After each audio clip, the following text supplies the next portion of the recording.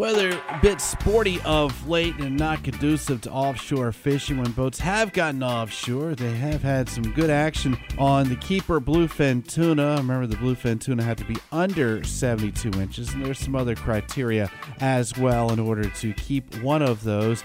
Also, yellowfin tuna and blackfin tuna caught when the boats get out. Boats were not getting out yesterday, probably not today as well.